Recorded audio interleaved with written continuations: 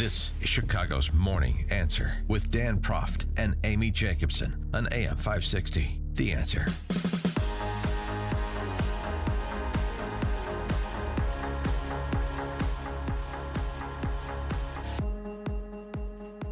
Good morning, Dan and Amy. Our friend Bob Woodson, friend of the show, Woodson Center, formerly Center for Neighborhood Enterprise, civil rights leader, and great proponent of minority entrepreneurship, thus the Center for Neighborhood Enterprise, which morphed into the Woodson Center.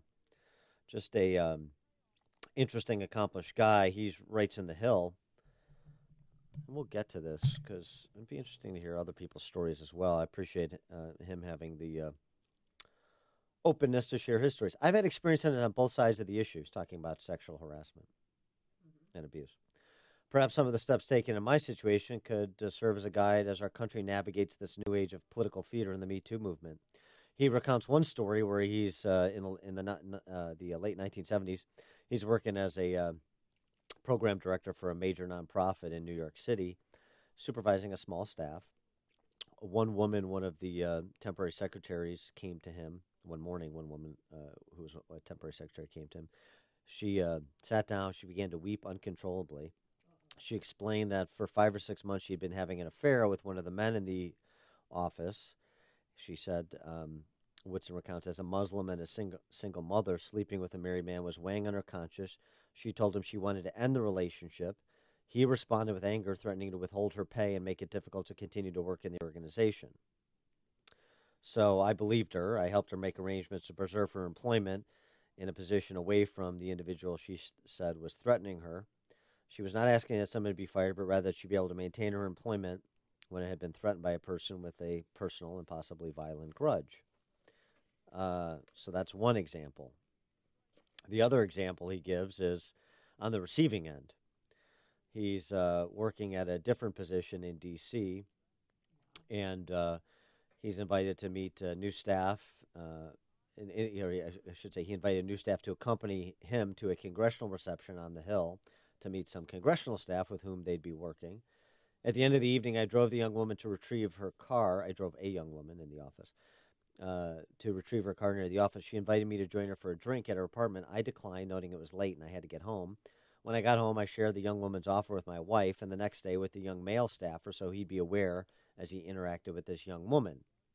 About 6 months later, I terminated her because of poor performance, but released her under circumstances that would allow her to collect unemployment. Within 2 weeks, my doubts and misgivings about the young woman were realized. The day after I terminated her, I arrived at work and was told to report to the office of the president, where I was greeted by our general counsel. They told me the young lady in question claimed she was let go because of her refusal to submit to my sexual advances. Oh. Both men told me they wanted to reach an out-of-court settlement with her. I told both of them that under no circumstances would I agree to this arrangement because she was lying. When they told her lawyer the decision, we never heard from them again. Woodson concludes, in my many years on this earth, he's in his 80s, I've witnessed, or about 80, I've witnessed women being treated as objects by their male coworkers and supervisors. Yeah. I'm inclined to believe women when they come forward with stories of harassment and assault or rape in the workplace. However, because of my experience as a wrongly accused party, I'm equally as likely to believe men when they claim innocence when accused of heinous acts. Both men and women are capable of leveling false but damaging allegations. Just a good perspective, a little wisdom from one of our elders there, Bob Woodson, as we watch the hysteria unfold today and for the rest of the week, and who knows how much longer in the Kavanaugh matter. All right, switching gears, but I want to get back to that and get people's perspectives on what Woodson had to say, their own professional lives. It's always interesting. It certainly informs people's views on what they're witnessing. But now Wednesday, this coming Wednesday at 5:30 p.m., our friend Eric Eggers, who's the research director at the Government Accountability Institute, will be at the Heartland Institute. Heartland.org is where you can get more details on Eric's appearance, at which I'm sure he will talk about his book, Fraud, How the Left Plans to Steal the Next Election. Eric, thanks for joining us again. Appreciate it.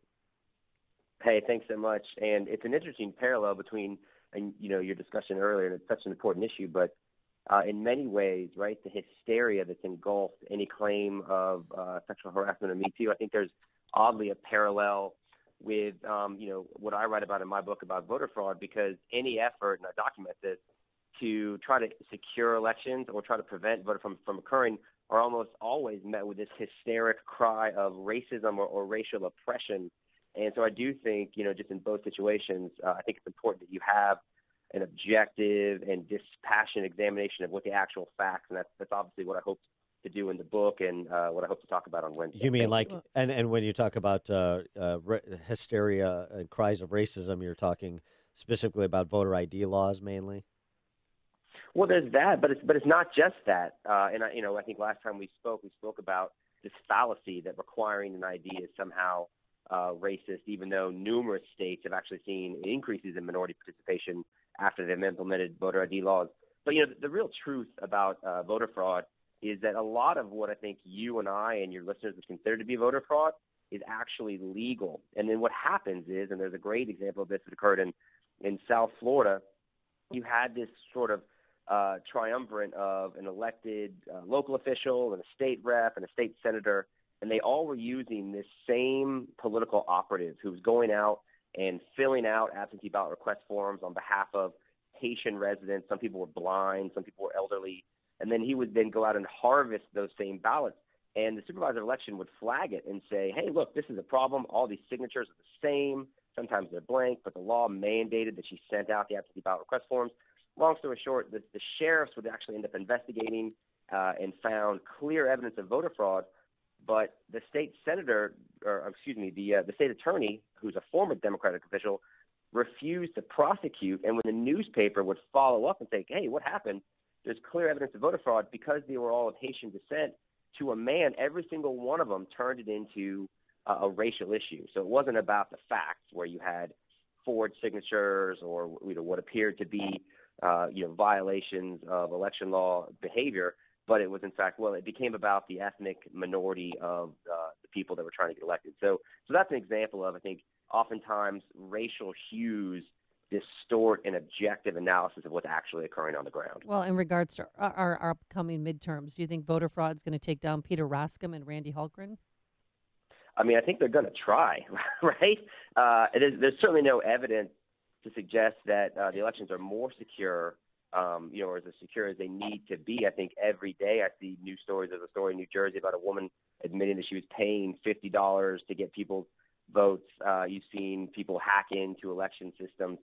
We've got a candidate who's running for governor here in Florida who brags about his 15-year relationship with George Soros. And I think, we've got a documented network and relationship between George Soros and Tom Perez that I think has infiltrated party machinery and ballot races in every corner of the country. And I think Illinois and Chicago is no different. So I think you guys, thankfully there's people like you that are monitoring it and talking about it. I spoke to a group of election law attorneys last month, and they said, listen, we're on the ground fighting this, but it's not easy. And a number of them were actually former prosecutors or judges that said, listen, I've seen these cases, but my hands are tied either because the law doesn't really allow me to do much, or because even if the law does allow me, I have such limited resources in my office. If I'm a prosecutor, what am I going after? Somebody that's, committing voter fraud, or somebody that's committing physical assault, right? So, many people would agree that voter fraud is the easiest crime to commit and get away with, and that's just a sad reality. Well, it's funny because, not funny, funny, but funny, ironic, because last week we had a leading Democrat in St. Clair County at a rally for Democrats down there in the Metro East by St. Louis, where you've got another competitive congressional race, Mike Boss re-election, say to the assembled at this rally, get out there and, the typical kind of vote early, vote often, tongue-in-cheek, but it wasn't tongue-in-cheek. So do whatever you have to do. And, I shouldn't say this, but I'm not even kidding about it. I mean, straight face. It wasn't a punchline. It wasn't a punchline. It's a rallying cry.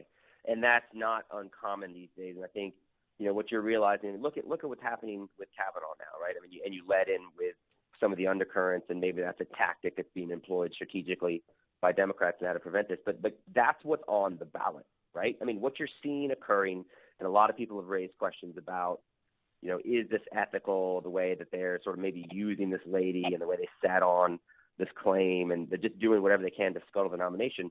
But I think we knew that would occur, right? I mean, what's on the ballot is the blocking of a Supreme Court nominee, the impeachment of the president, the abolishment of ICE, and the entire laundry list of progressive agenda items that I think we're seeing all over the country. So, and yeah, these people have, I think, this perception of that they have the moral authority because this guy, Donald Trump, is clearly evil, right? He's clearly doesn't respect women, doesn't respect immigrants. He is the antithesis of all the progressive values. So, in their opinion, anything that they can do is warranted and justified as long as it results in the impeachment of Donald Trump and the blocking of the Supreme Court nominee. And I think that's what you're seeing in Kavanaugh now is what you're going to see at the ballot box. At the ballot box, do you think social media is also one of the referenda on the November 6th ballot? You've got word that an executive order is being drafted to look at social media giants in terms of their content, how they manage content or other people's content, which ultimately is their content.